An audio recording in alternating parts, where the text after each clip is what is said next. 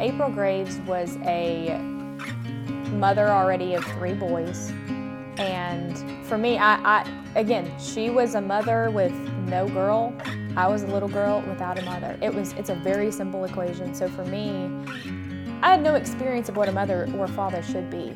I was on my own. I was an adult at, 17 months.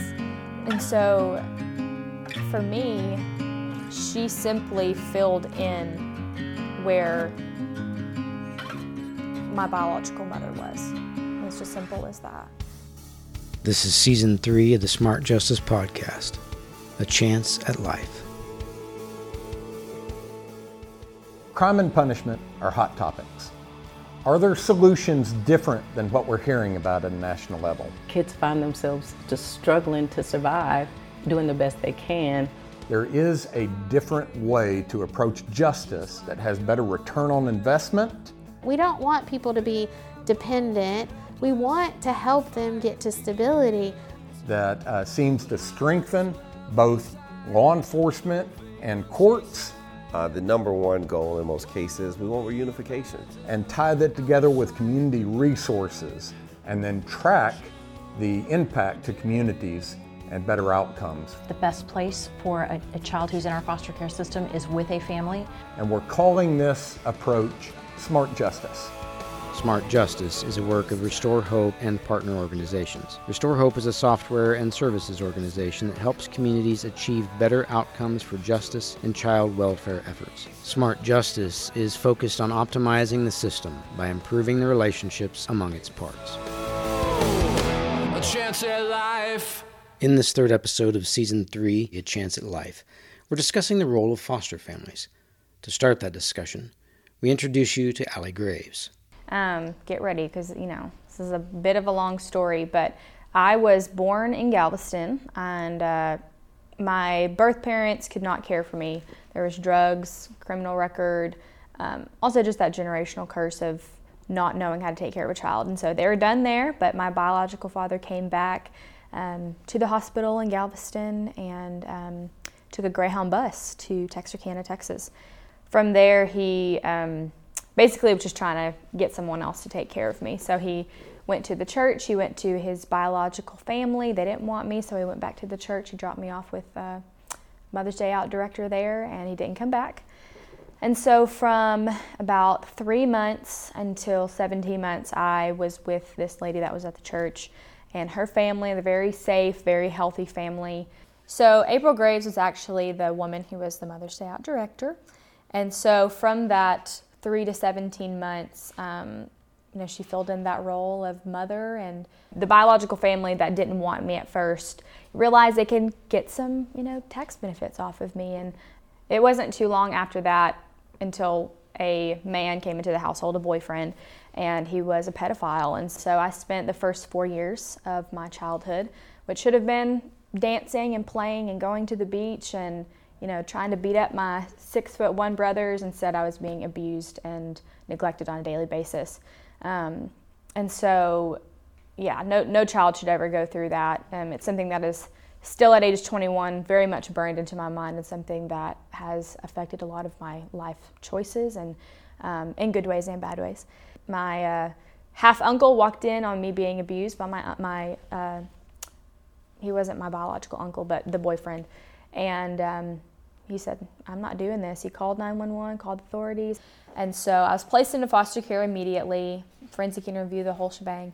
And my social worker called April Graves kind of in a crisis and in despair, because she, I was a totally different child than when she first saw me.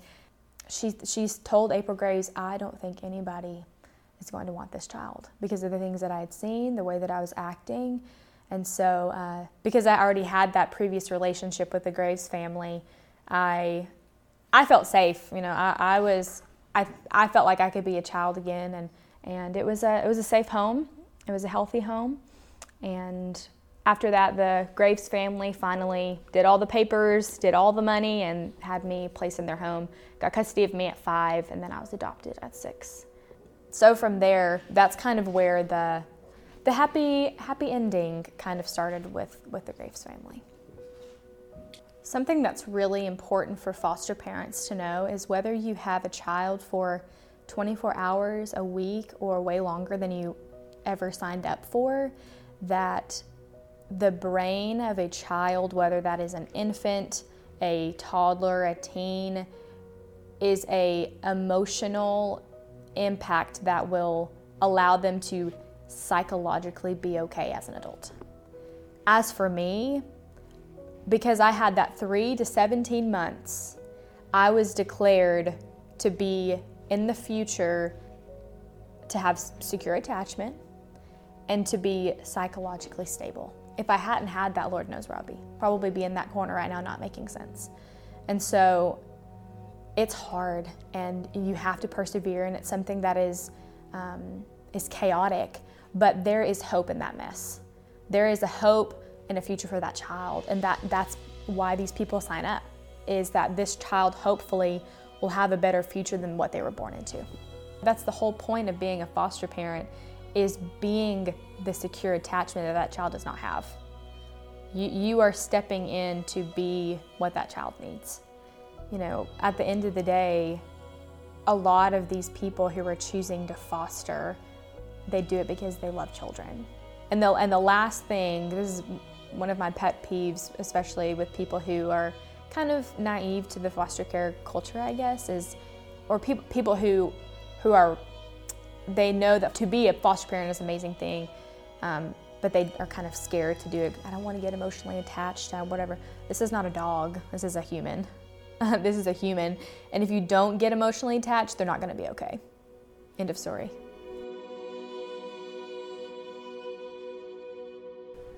So what we just heard from Allie as she was sharing part of her story with us was that as things, sometimes things get so bad that the child has to be taken into state custody, and then that child has to be placed in a safe, and the best place to put that child is in a family-like setting if they can't be with their family.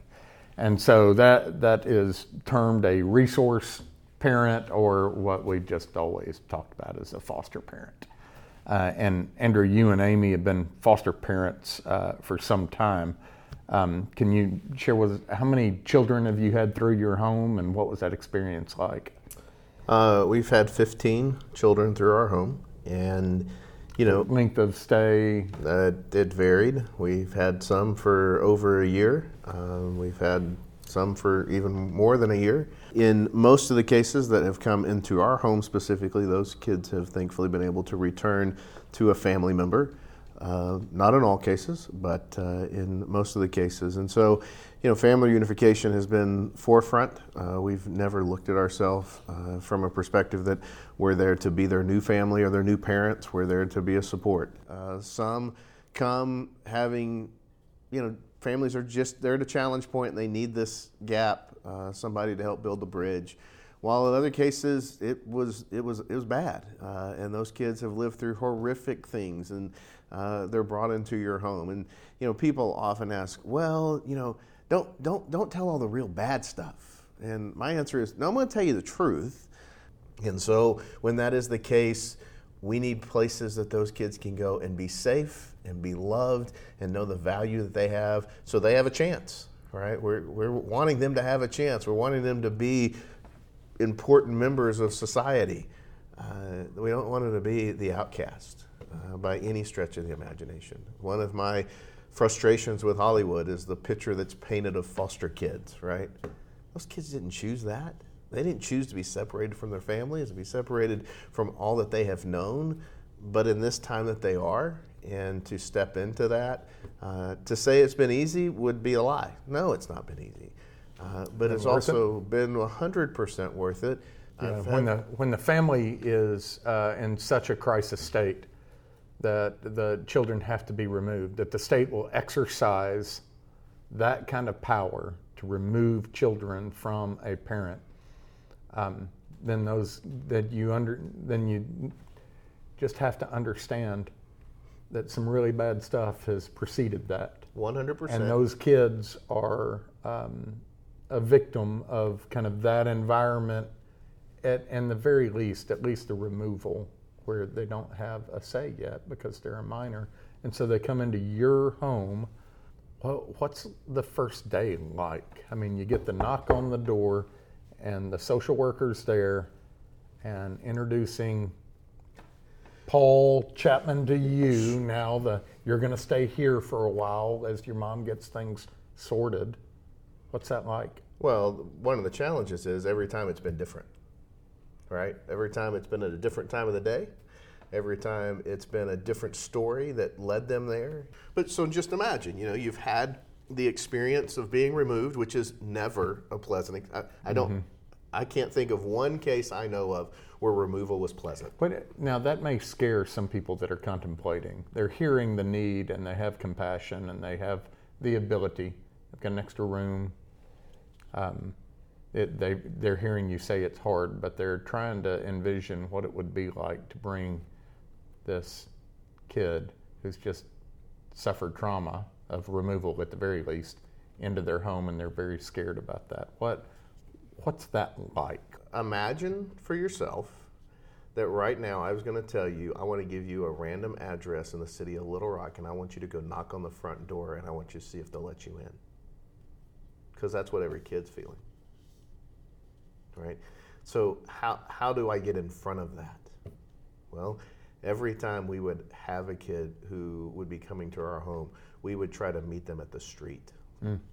Right? And if possible, we're asking questions of the resource worker or the caseworker who's bringing them. Like, what can you tell us about them already? Names, things that they like, all of those pieces that could at least make a connection point, right? Mm-hmm. This is challenging for everybody. But just stop, take a deep breath, and pause and put yourself in the kid's shoes. The person who has zero control over the situation. Zero, right? And I've had families who have said, well, I just wish they understand how much we've done for them. That has zero relevance to them. Zero. Why does that have no relevance to them? Because they don't know where that's coming from. Like, they don't know you. The burden of connection is not on the child. The burden of connection is on the people who have said they will open their home. Is that burden worth it? 100%. I would do it again. But understanding that there's not some perfect formula here because every situation is different. Don't you think, as you have had more and more children in your home, you've become a veteran? I guess. You gain the wisdom to be able to understand what the child's going through and how to respond in a better way. That's why I think it's important not only that we have more families be foster families, but if we can keep families like you and Amy, there is now you've got the experience, and that veteran experience is very important to be able to help kids in our community as well. Well, I'm not the only person at this table who is a veteran. In fact, I think you got a couple of years on me, my friend. So what's the Chapman family story? By the way, your wife's unbelievable, but that's... Yes, she is. Yes, she is. So, and that's really where our story starts, is we started dating as we were kids. We were 16 years old, and Lori had mentioned over the years of us growing up together that she always wanted to adopt. And I thought for sure that I'd talk her out of that or she'd grow out of it. But we had started having kids of her own. I was in financial technology and had made a transition just to the church to work as a pastor. And while I was at the church, within the first several months, a lady came in. Her name was Mary Carol Peterson, and I got invited to the meeting. I'm still trying to figure out what it means to be a pastor. And she pulls up this PowerPoint slide real quick. She says, we have a crisis, a child welfare crisis in our community in Pulaski County. Here are the number of children that are in foster care. Here are the number of protective services cases. I didn't know what any of this meant. And she said, the way that I read my Bible, that God cares about kids that are in crisis and families that are in crisis.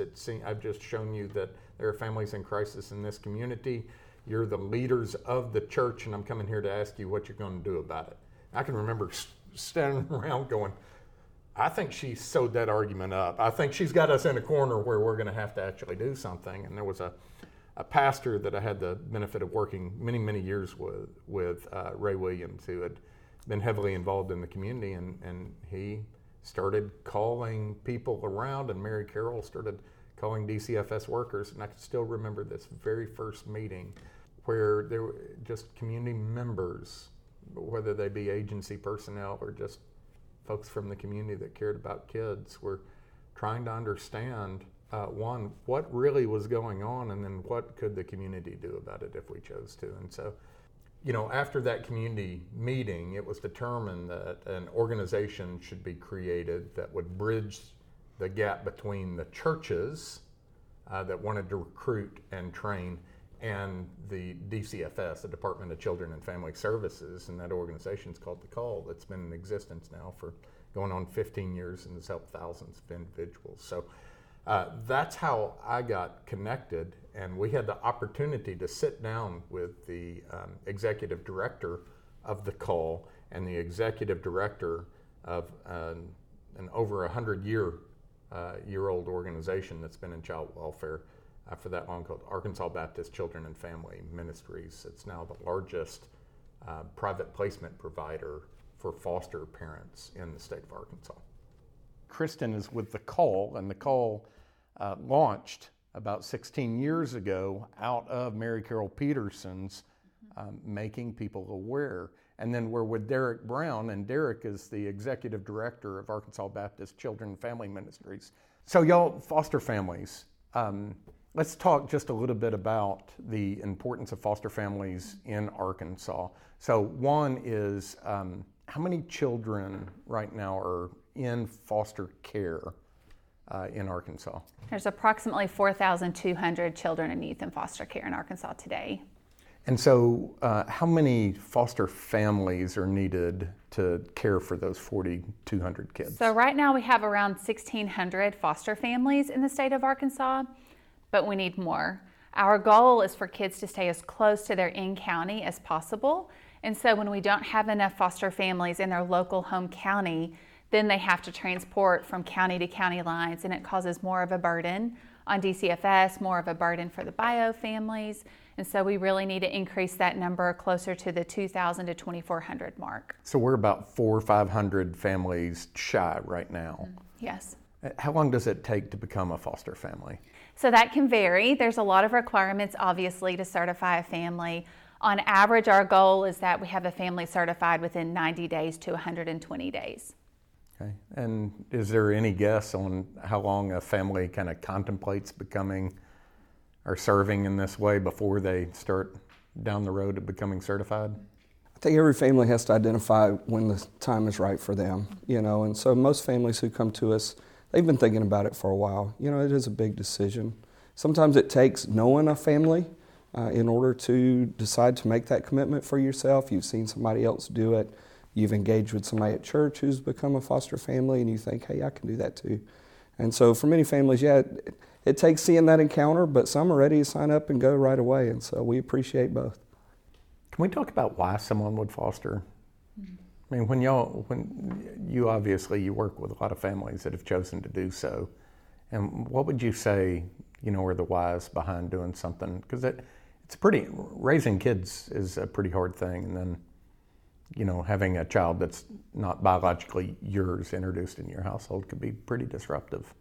I think it comes down to empathy. I think there are a lot of reasons that people state that they foster, but I think ultimately it comes down to empathy.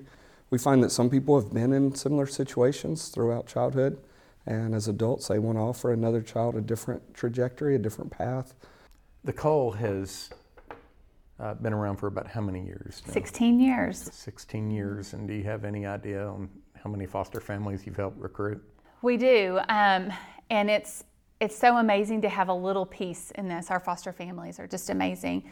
So in the 16 years that The Call has existed, we have helped train and open over 3,000 foster families in the state of Arkansas. And those families have gone on to help support over 28,000 children and youth. in foster care in Arkansas and have adopted over 3,000 children into their forever families. So it's an amazing, amazing thing to get to witness and to see these families step into this ministry setting. So how do y'all go about doing that? Yeah, so the call exists. We mobilize local Christian churches to step into this mission field of foster care. And so we work with churches to recruit and raise awareness. And once those families step up and say we're interested, then we train them, we provide trauma education, and we really work to build that community network of support around them. Once the families are open, we want to engage that network to support them because it's a hard job. And so we want to support them with support groups, continuing education, and immediate care needs. Derek, how do y'all go about finding your folks that would serve as foster family? We find that for us, it's about engaging the community that we're in. And so we're looking at, asking church people, will you step up and do this? But I do think that comes back to just education and understanding of recognizing that this is something that any church person can be involved in, regardless of what church they go to or where they are. This is something that they can do. And so whether that is being a foster parent or whether it's just engaging that foster community, it is a hard job. We want to make it as easy as possible, and we do that through community. So Arkansas Baptist Children and Family Ministries has been around for a long time in Arkansas serving. Can you just give us a quick overview of what that's looked like? Yeah, so in 2024, it'll be 130 years that we've existed as an organization. So we've been around for a minute. And so I told somebody recently, though, I feel like a 129-year startup because we do a lot of new things, even though we've been around for a long time. It's amazing that y'all have been able to kind of flex with the context of what was going on. Yeah, and I was actually looking through our history just recently and seeing just the gravitation toward creating some change and being more family focused and so on. And so it's beautiful even to see the things that we're doing now were talked about in the 1960s. And so, just a progression toward how can we be more family centric. And so in recent years as a state, really both the state of Arkansas and at a national level, there's been more of a push to get back to having a family focused of keeping kids with their bio family if at all possible, or maintaining the most family-like setting possible for the purpose of getting kids back to family. You're talking about family, and it just kind of struck me as over the years I've contemplated, the difficulty in finding families and keeping families in this kind of hard service, and why we need the community so much is because of the importance of the family in raising a child. It's really the community is the one who is needed to be able to serve that child and the biological family so that they might get back together again. Kristen, what have you seen over the years with the call and recruiting and supporting foster families? There's a shift that's been going on for a number of years in the state for placing with relatives, with kin, and can you just talk about what you've seen there? Sure. So there's been a significant shift within the state, and the goal is, if at all possible, to keep those bonds within the child and youth with their family as long as possible. And so if mom and dad maybe need a little time to get some resources and help that they need, the next ideal place is maybe with an aunt or an uncle or a grandparent. And so our goal at the call is to support them well, because those family members need help just like any other foster family would need help. And so we want to help provide a community of network to support them, tangible things they may need, immediate care items. But these families are stepping up to be that interim placement for that child, and they need just as much support as any traditional foster family would need. Derek, I don't know how many years ago, but you were one of the few organizations that started this private placement. So 2017, Arkansas created a contract for placement providers to do private placement foster care. That was new to our state. It wasn't new across our country. Some states had already moved to 100% private placement, but for Arkansas, this was a very new thing. At the time, the goal really was to take, some residential care providers who wanted to shift from that model of care to more of a family-centric model of care, to give them a way to do that. And we were certainly one to want to jump to take that step. And so, the goal is, What we would do through residential care, we do through care in the homes. And so private foster care, the state reaches out to us with a child, and we have a family that we've trained and equipped. We've done the home study, we've done the training, and we do the case management. So we actually can come in and place that child into a home that we've equipped to be a foster home to take care of that child. So the kids still are state custody kids, but the homes are trained and supported through a private agency like ours. And so we feel like if we do our job well, then kids will have more placement stability and we'll have better foster parent retention. And so the foster parenting journey is hard, but we've heard so many times there are challenges beyond just taking care of the kids. And so what we've said often is we want to make sure that taking care of the kids is the hardest thing to foster care, not the system or the process or the difficulty of getting the training that you need, or when you have challenges, to make sure that somebody is available to help you through those. And so I think for private foster care, through the last several years, we've been able to demonstrate solid placement stability, solid foster parent retention. And so that's helped that to grow and to, just have a better partnership with the state. Our goal is not to replace the state. Our goal is not to say, hey, we do better than the state. Our goal is to help the state to take care of the families who take care of the kids so that they'll stay in the game longer. Ultimately what we need in our state is veteran foster families. We need people who've done this a time or two. That's why I think it's important not only that we have more families be foster families, but if we can keep families like you and Amy, now you've got the experience, and that veteran experience is very important to be able to help kids in our community as well. And we got to talk with a veteran foster family. Dennis Berry sat down with us, and we got to interview him about the over 100 children that have come through his home. So last week we took in our 165th child. Lots of kids. The day we got opened, they called us within hours and said, we have 2 children we need you to take in tonight, and we started right then in summer of 2008. We normally have a long-term placement or 2, which is a brother and a sister, brothers, sisters, that we're going to keep for 6 months, 9 months throughout the course of their case. But the need is so great, and there's so few homes and so few beds available, because a lot of foster homes are full already, that when the DCFS, the Department of Children and Family Services worker, calls us, and when they take kids into care at night, a lot of times on a Friday afternoon, we'll take those kids in just for the night, just for the weekend, as they're calling other foster families trying to find a more long-term place, stable place to put the kids. The great part about being a foster parent is you have total control of when you say, yes, I'll take a child, or no, I won't. The need will definitely be there no matter when somebody is comfortable, ready, and willing to make the commitment. The need will be there. So people need to understand that when Department of Children and Family Services calls you to take a child, they're going to tell you if it's 2, 4, 6, 8, a boy, a girl.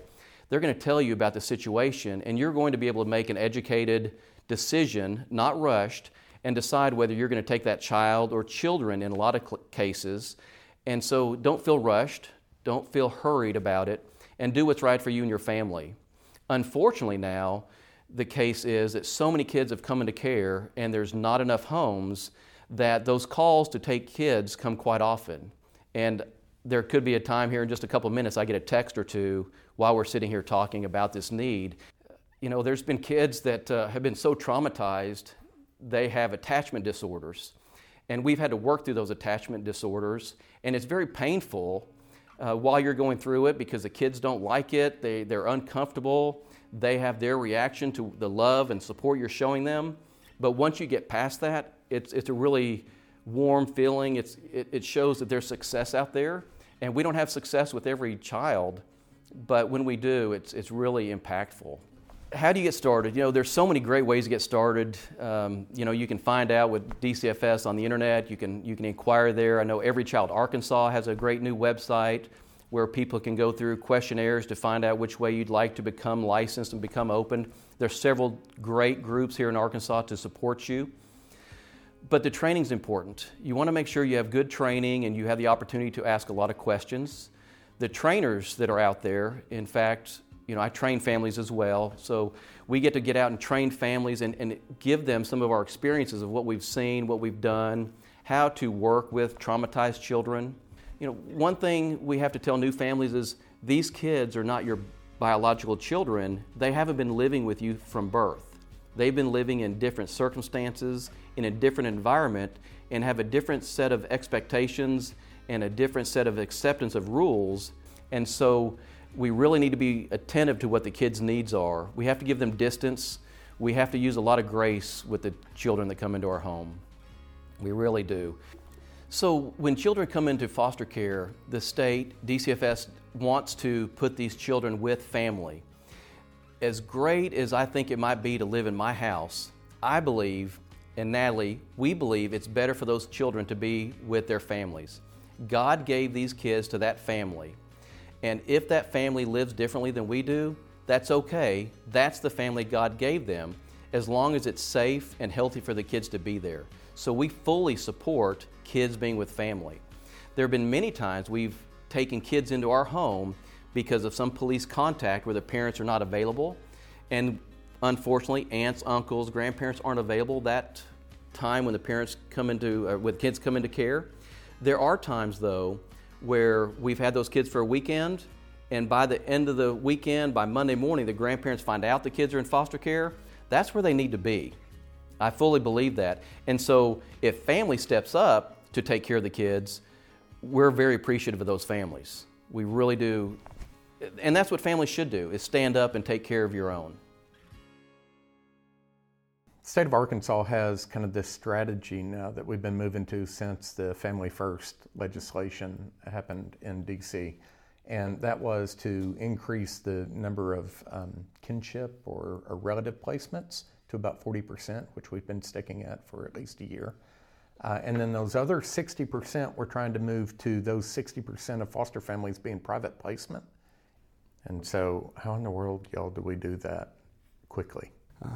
Really, it comes down to recruiting. So we can have all of the strategy in the world, all of the collaboration, but at the end of the day, families have to know we will take care of them. And so we talk about wanting to retain foster families, and ultimately that's our goal. But when we think retention, we want the season to last as long as they think it can last.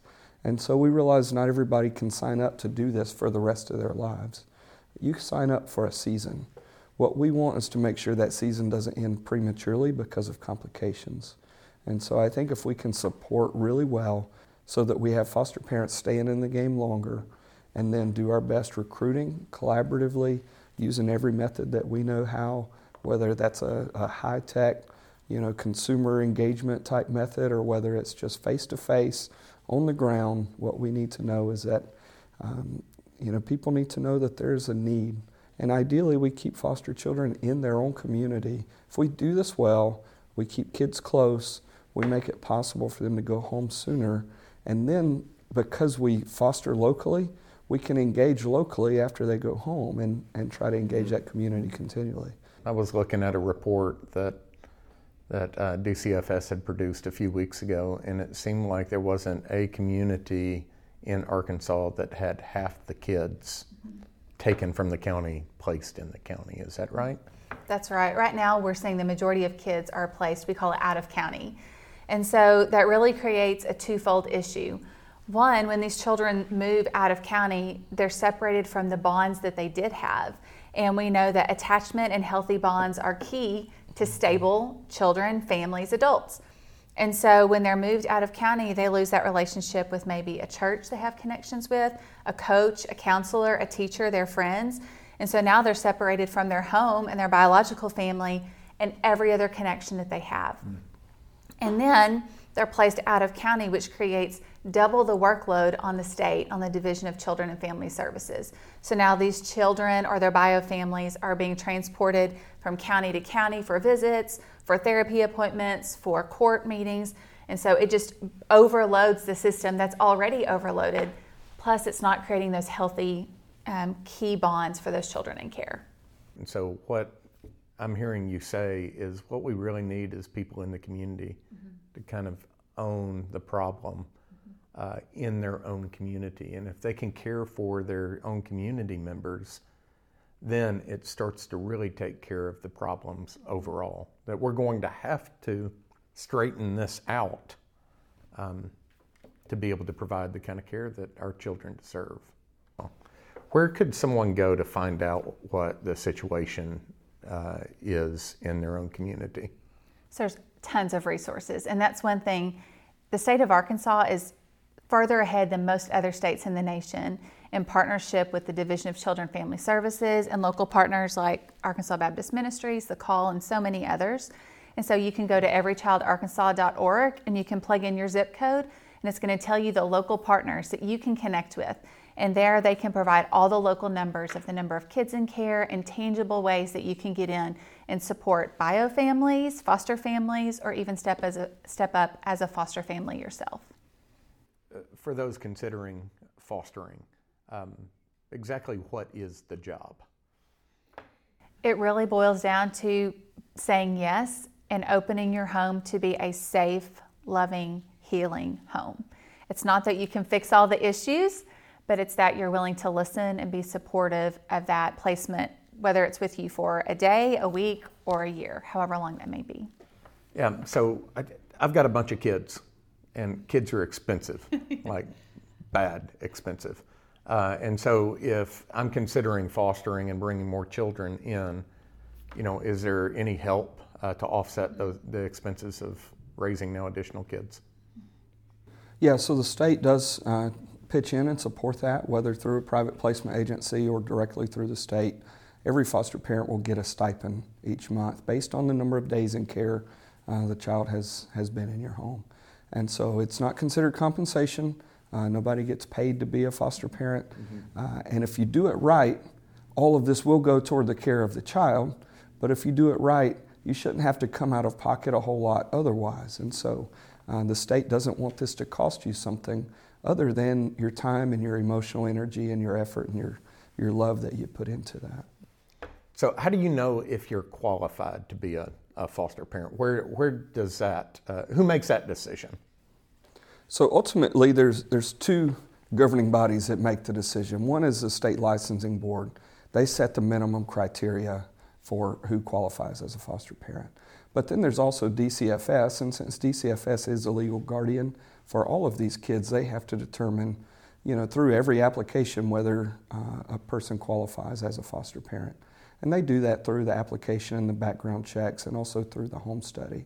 And so even where we have a partner with DCFS who will do the home study, DCFS ultimately reviews those home studies to determine does this family meet the needs for a foster child. Let's say I wanted to become a foster parent, and I'm assuming that it starts with me making application. Is that right? Yes, there's an application process that you go through. There's background checks for all adult members of the home, and then there's training. And so that training provides trauma-informed education. It talks about the requirements in the home, what's expected of you, kind of the court process, and it's the best way to prepare you as a family to open your home as a foster home. And once you've gone through that, you'll have home studies where then the state... What's a home study? A home study is where someone will come in and verify your home. They'll make sure that all of your medications are locked up and appropriate. They want to make sure that the home itself, the physical location, is safe for any child coming into care. And then about how long does that journey take once I've turned in my application? Some of it depends on you and some of it depends on the entity that you're working with.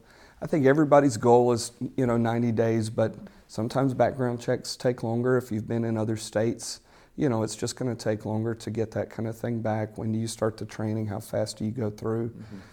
We can do it in as quick as 90 days, but 90 to 120 days is what it's taken most people. So let's say that that your message has hit me in some way, but I'm not ready to foster right now, but I do want to help in some way and maybe start my journey of contemplation to foster. What would I do? I think reach out to a local organization. If you go to everychildarkansas.org, put in your zip code and connect with a local organization. There are so many ways to step into this space and not step up as a foster parent just yet. You could be a support family. You could be a volunteer with a local organization. You can work in the clothing closets. You can help with the visitation centers. There's so many ways. You can work with your church and your business to do pajama drives or gift card drives for teens that come into care. There's a million ways to step in and engage within this space. And so I just encourage you to go to that website and see how you can connect. I guess what we're saying here with fostering, and if you're considering becoming a foster parent, staying a foster parent, or helping someone that's fostering right now is, it's hard, but it's worth it. Oh, it's 100% worth it, because kids are worth it. Like, that's the bottom line at the end of the day, is kids worth it. Do I think that every home in the state of Arkansas needs to be open as a foster home? No, absolutely not. Do I think every person has a role they can play in supporting? Absolutely so.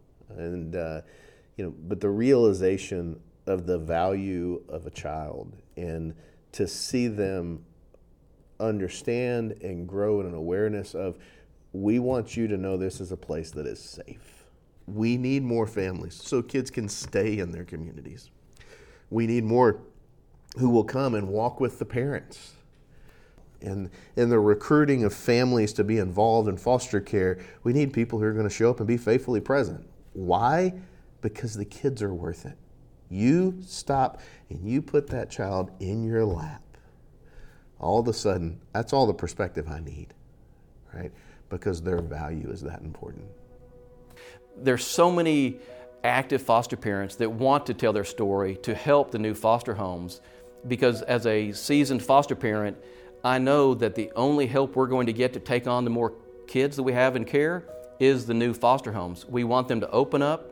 We want them to learn from, enjoy the experience of becoming a foster parent, and we want them to stay as a foster parent too, long term. I think it's always a pot of gold when you listen to someone else's story. I think that's another thing that's really encouraging for foster parents too, is look at people's stories, listen to people's stories, remember what you're doing this for. You didn't just start this because you wanted to be a good person. Good people don't do this. It's so much deeper than that. People are sacrificing their time, their money, their efforts. Anything that involves love is a risk, but love is eternal. And again, when you're thinking about the next generation of adults and you are, even for a short period of time, what's the alternative? Not being able to love at all? What is that outcome going to be for that person then? Why do we keep fostering?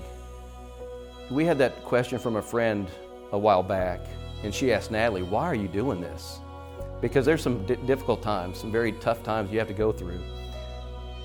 I can't imagine life without fostering.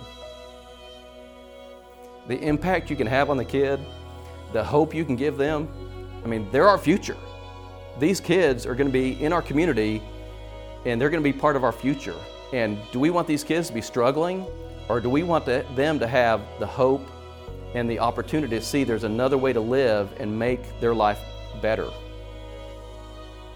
I always think about that quote of, why would I live a life of comfortability knowing that there are thousands of children that if I were to just break off a piece of my heart, that would make their life better.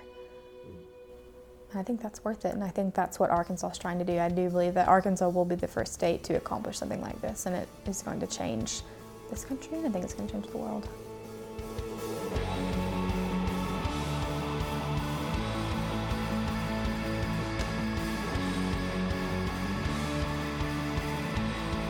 Thank you for joining the discussion, and to all the resource families and foster parents that have taken up this call. Join us next week as we look at how to resource biological and foster families for the benefit of the children. Smart Justice hosts are Paul Chapman and Dr. Andrew Baker. Thanks to our guests Sally Graves, Kristen Butler, Derek Brown, and Dennis Berry. Our Season 3 theme song, A Chance at Life, is written and produced by Arkansas artist Jason Truby. Other musical credits include Glacier by Andy Ellison, and Future Memories by Caleb Etheridge.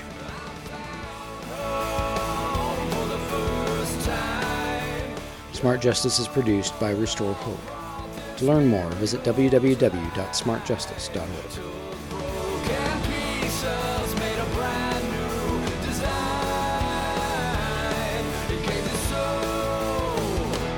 Chance at life.